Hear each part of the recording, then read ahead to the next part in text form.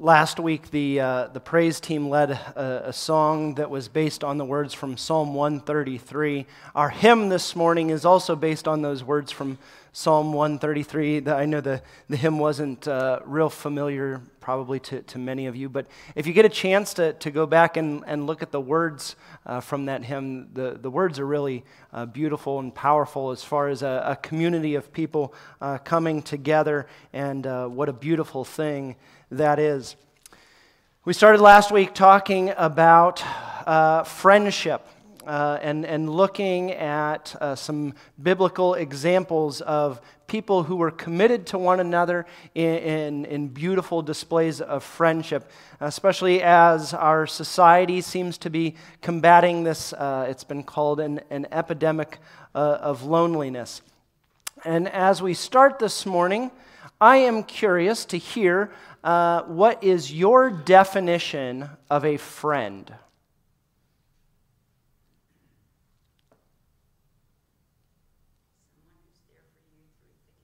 Someone who's there for you through thick and thin. Someone who listens. All right, someone who listens. A friend who loves you. All right, someone who loves you. A confidant.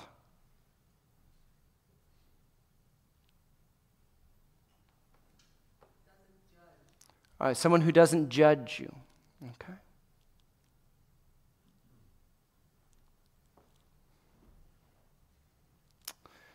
I came across a couple of definitions. A British publication once offered a prize for the best definition of a friend. And among the thousands of answers received were some of the following: one who multiplies joys, divides grief, and whose honesty is inviolable. I don't know how to say that word, Kathy. I should have checked pronunciations with you before. Another definition is one who understands our silence. Another definition was a volume of sympathy bound in cloth. Another definition was a watch that beats true for all time and never runs down. These must have been an older publication. Most of us don't have watches that run down like that anymore. The winning definition read, a friend is the one who comes in when the whole world has gone out. Kind of introduced some of this epidemic of loneliness and this growing issue in our society at large, but also impacting many of us in the church in frayed and strained relationships, certainly because of the pandemic. But even beyond that, these are some statistical observations that people were making even before the pandemic. Certainly that didn't help things. Our continued political division and kind of the people having opinions that are growing apart from one another, and our failure to come and talk with one another has increased our feeling of loneliness and separation that many around us, and I would guess that even some of us within the church are experiencing. So much so that public health officials have kind of declared this an epidemic that we are experiencing. We tried to show a little bit of this video last week, and I'm crossing my fingers. It worked before the service last week, and it worked after the service last week. It just didn't work in the service, and so far it's worked before the service today. And so we're going to try and take a look at this statement from the Surgeon General on the epidemic of loneliness. Loneliness is far more than just a bad feeling. Being socially disconnected, which can range from feeling alone to being isolated, is bad both for individual and societal health. Research shows that loneliness and isolation are associated with a greater risk of heart disease, dementia, stroke, depression, anxiety, and premature death. In fact, lacking connection can increase the risk of premature death to levels comparable to smoking daily. Loneliness and social isolation are also far more common than we might realize. About 1 in 2 American adults report experiencing loneliness. Everyone can be impacted across all ages, socioeconomic conditions, and geographies.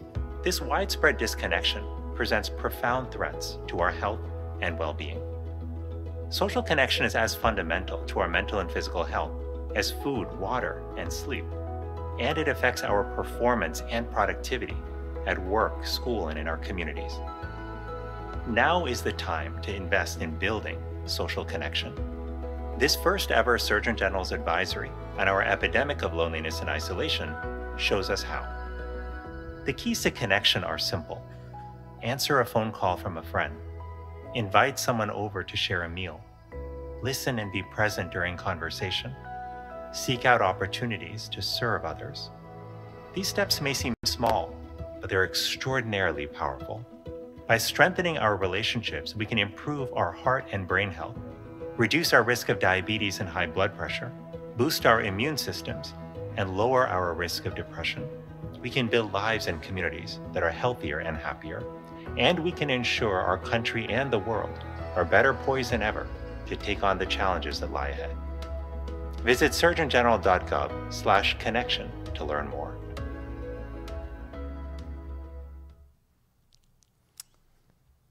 I said it's interesting when you've got a government organization kind of identifying things that we within the church would say, oh, look, I mean, this has been kind of the heart of what we think the church is about for centuries, as far as connecting with one another, being in community together, and having a greater purpose in following Jesus together. And so it's interesting when they're trying to put this together as though maybe it's kind of a novel idea.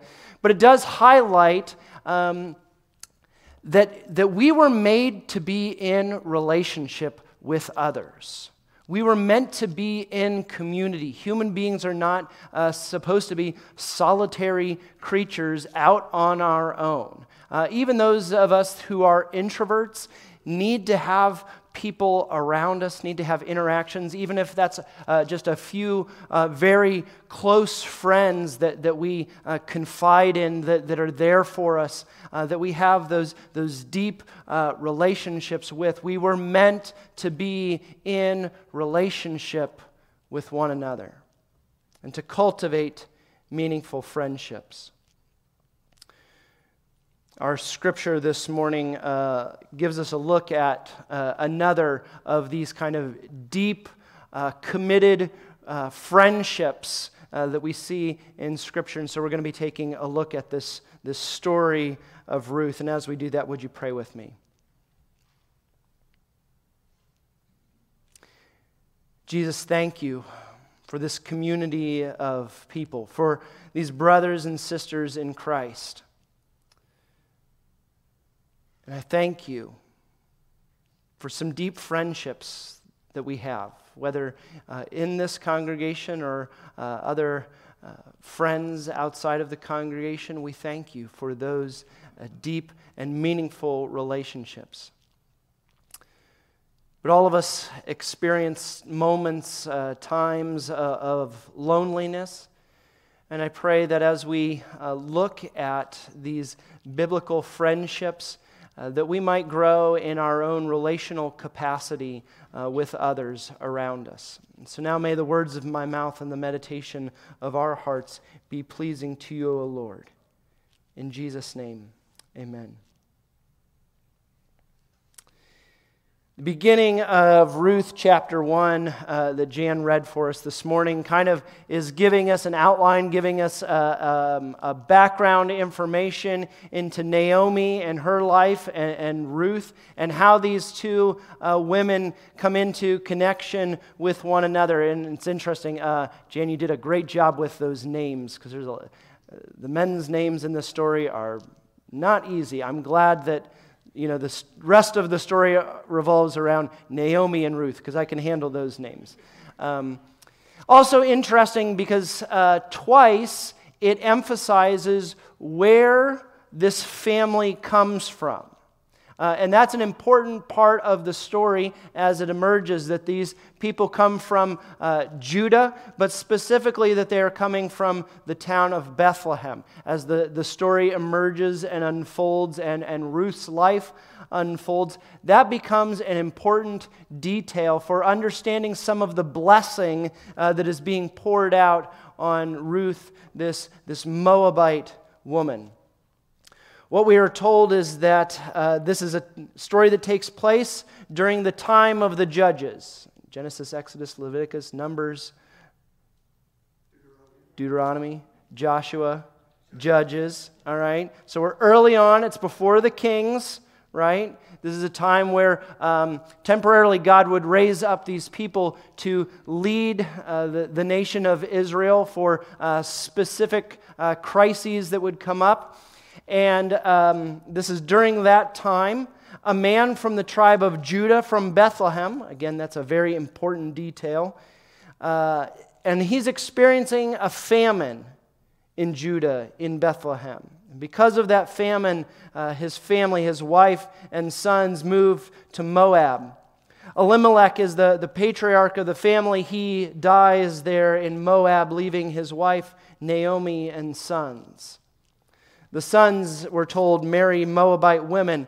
And especially when this story gets written down, which is written down much later than the events of the story. Especially when the story gets written down, Moabites were not looked on very positively. This was an intermarrying of faith, and so Moabite women were kind of like, we don't really want anything to do with them. And so it's interesting that as this story is told, Ruth, a Moabite woman, is going to be one of the sheroes of the story. The sons marry these Moabite women. And eventually the two sons die, leaving 3 women widowed. As one commentator says, the rest of the story is what will happen to a woman in a patriarchal society when all the men of the family have died. Naomi packs up to go back home to try and eke out some kind of living among her own people. And the daughters-in-law, Orpah and Ruth, they pack up to go with Naomi. And then Naomi tells them to stay behind. No, I'm a widow. I've lost my husband. I've lost my sons. I'm going to have to go back. Things are not looking good for Naomi. She's in a very vulnerable situation within her society without that support system around her. And so Naomi tells her daughters-in-law to stay behind and try to make something of a life among their own people. And at first, both women, Orpah and Ruth, they protest. They want to go with Naomi. But Naomi urges. And so finally, Orpah kisses Naomi and leaves. But the text says, Ruth clung to her. And we have this beautiful passage, this beautiful statement of Ruth's commitment. Do not press me to leave you or to turn back from following you. Where you go, I will go. Where you lodge, I will lodge. Your people shall be my people, and your God my God. Where you die, I will die. There will I be buried. May the Lord do thus and so to me, and more as well, if even death parts me from you. That is a powerful statement of commitment between Ruth and her mother-in-law, Naomi. Proverbs 18:24 says, some friends play at friendship, but a true friend sticks closer than one's sibling. It's kind of the display that we see in Ruth here. I think what is interesting to me, and as I was reading this passage and sitting with it this week, is that Ruth shows a willingness to accept the fate of going with Naomi before she knows what's going to happen. She's in this life. She is committed to Naomi no matter what happens. And at this point, the story has not gone well. I mean, we're in the beginning of chapter 1, and it's falling apart. And this story could go in different directions. Yes, the story is going to go in a very positive direction. There's going to be blessing, there's going to be redemption, and there's going to be all of that. But at this point, things seem to be falling apart certainly for Naomi, also for Ruth. They're in vulnerable positions. And it's at this low point, at this low moment, when everything seems to have fallen apart, that Ruth is saying, I'm in this with you. I'm in this with you. Where you go, I will go. Where you stay, I will stay. Your people will be my people. Your God will be my God. May something drastic happen to me if even death parts us. Of course, the story does emerge, and it just so happens that Ruth will meet Boaz, her kinsman redeemer, a quality good man who falls in love with Ruth.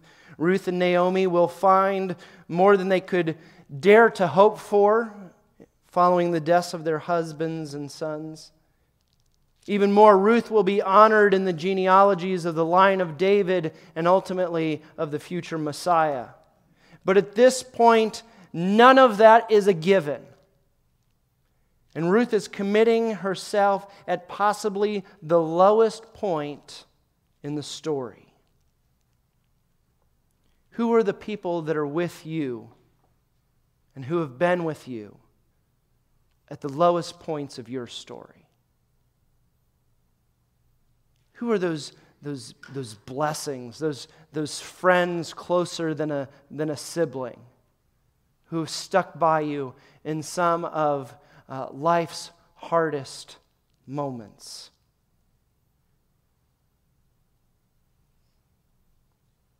I wonder what causes Ruth to cling so closely to Naomi.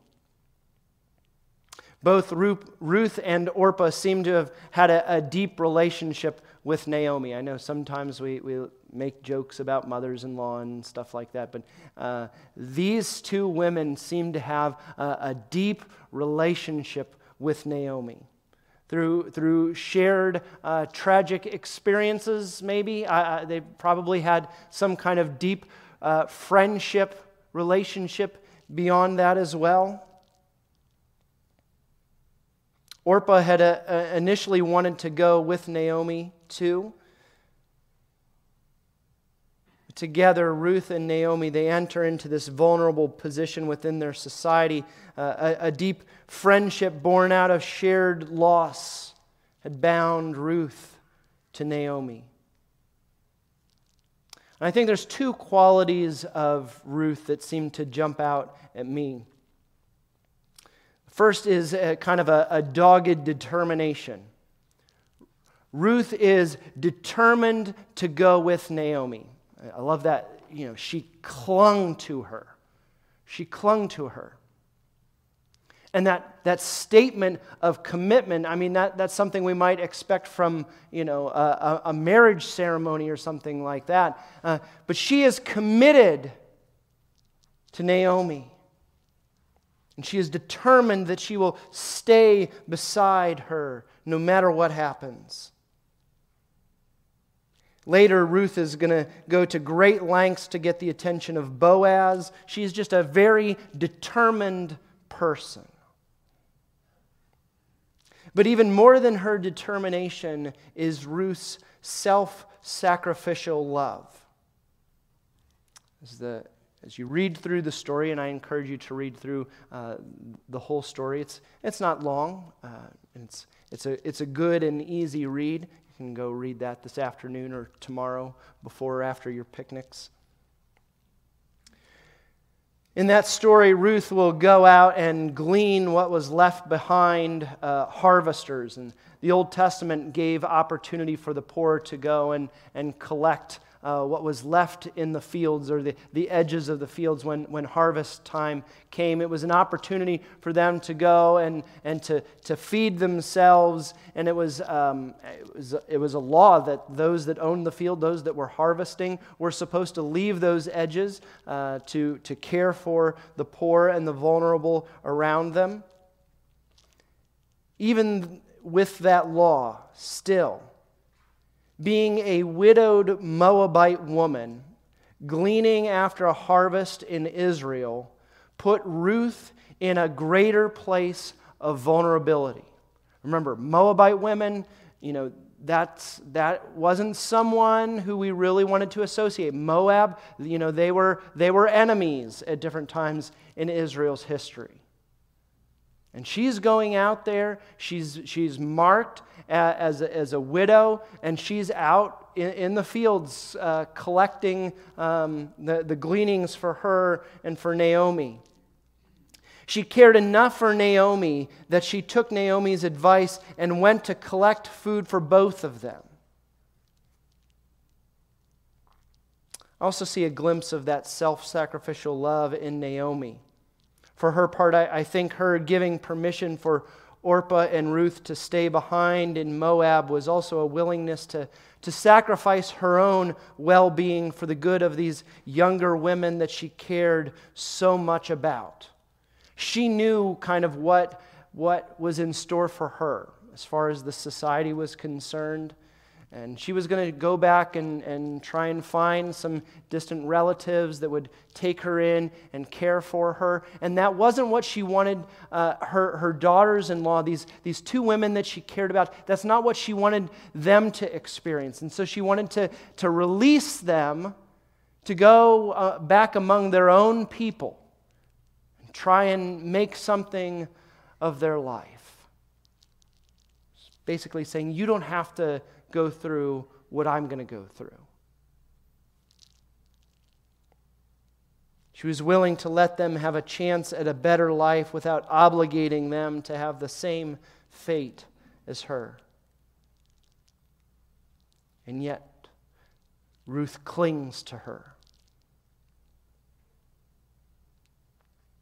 As the story emerges, because of her dedication, because of her boldness, because of her resiliency, Ruth is honored. Despite being a Moabite woman, she becomes eventually, and I won't try and give too many spoilers so that you go and read the story. Eventually, she becomes the mother of a baby boy. His name's Obed, who will become the father of Jesse, who will become the father of David. And as we read these genealogies and you go into the New Testament and it's giving the lineage of Jesus, Ruth's one of those women that gets called out in the genealogies. A Moabite woman in the lineage of Jesus.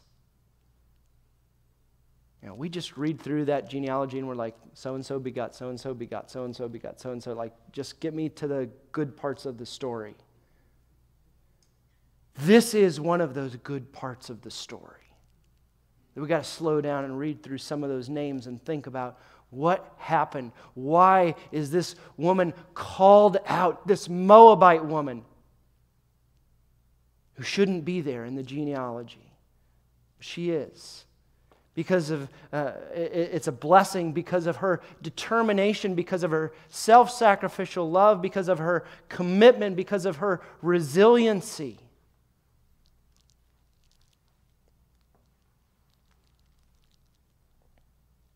How do we build these kinds of quality friendships?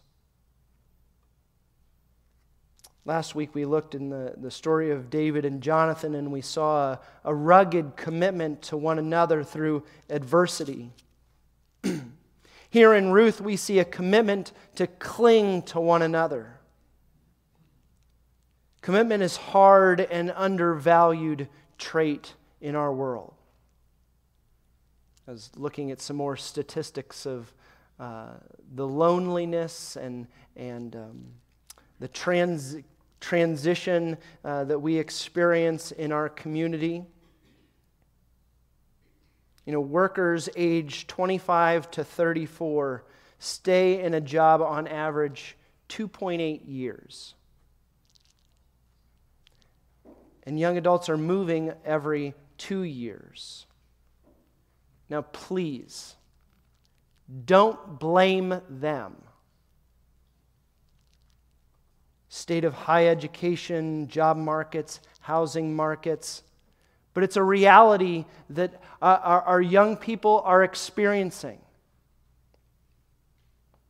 And it's a part of what makes creating these deep, abiding relationships hard. For others in different life situations, it might be for different reasons why getting out and having these deep, abiding relationships might be difficult for others. Maybe it's being a shut-in, not having folks come and visit. These kinds of quality friendships take time. In the story of Ruth and Naomi, the text tells us that Naomi had lived in Moab for 10 years when her sons died. 10 years. We're not exactly sure how long her sons were married. But Orpah and Ruth had been with her for a long time. This friendship had time to build. I don't have a magical formula for creating deep and lasting, abiding, resilient friendships. It takes time. It takes a commitment from one another to be there through thick and thin, to be there through these difficult times with one another. Not all friendships take 10 years.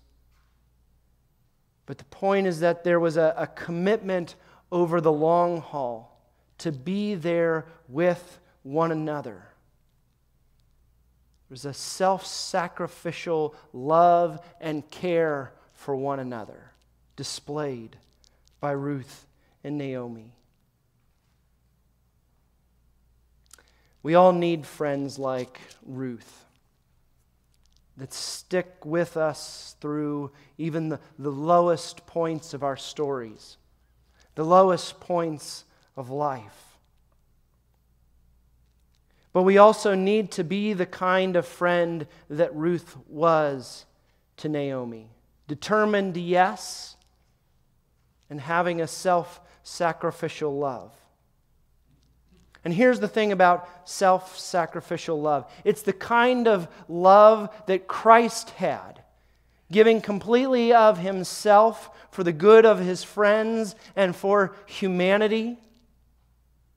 And this is, of course, the kind of love that we should strive to have for everyone. We should love everyone with that kind of self-sacrificial love. But the truth is that I and you need people, partners, that we can practice with.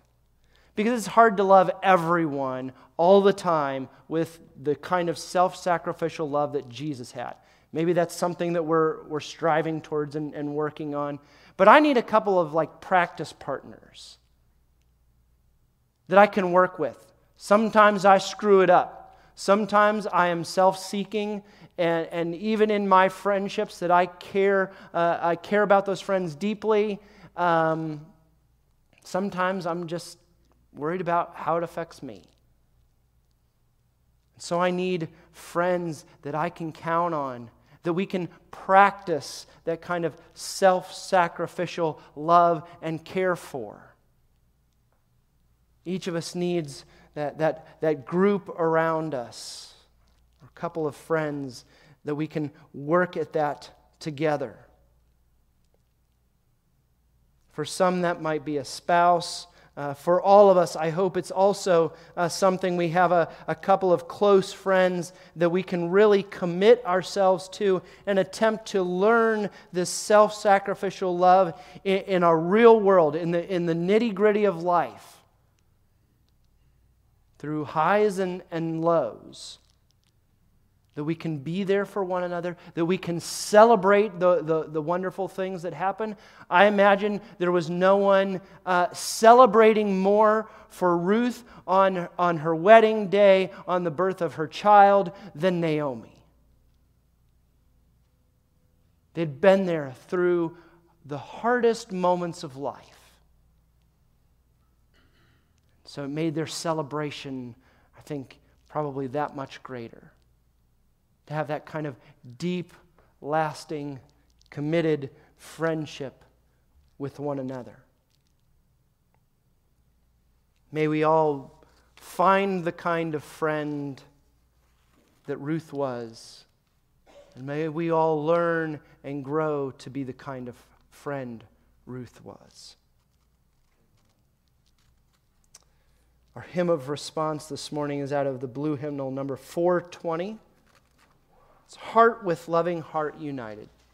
Would you stand as we close in this hymn?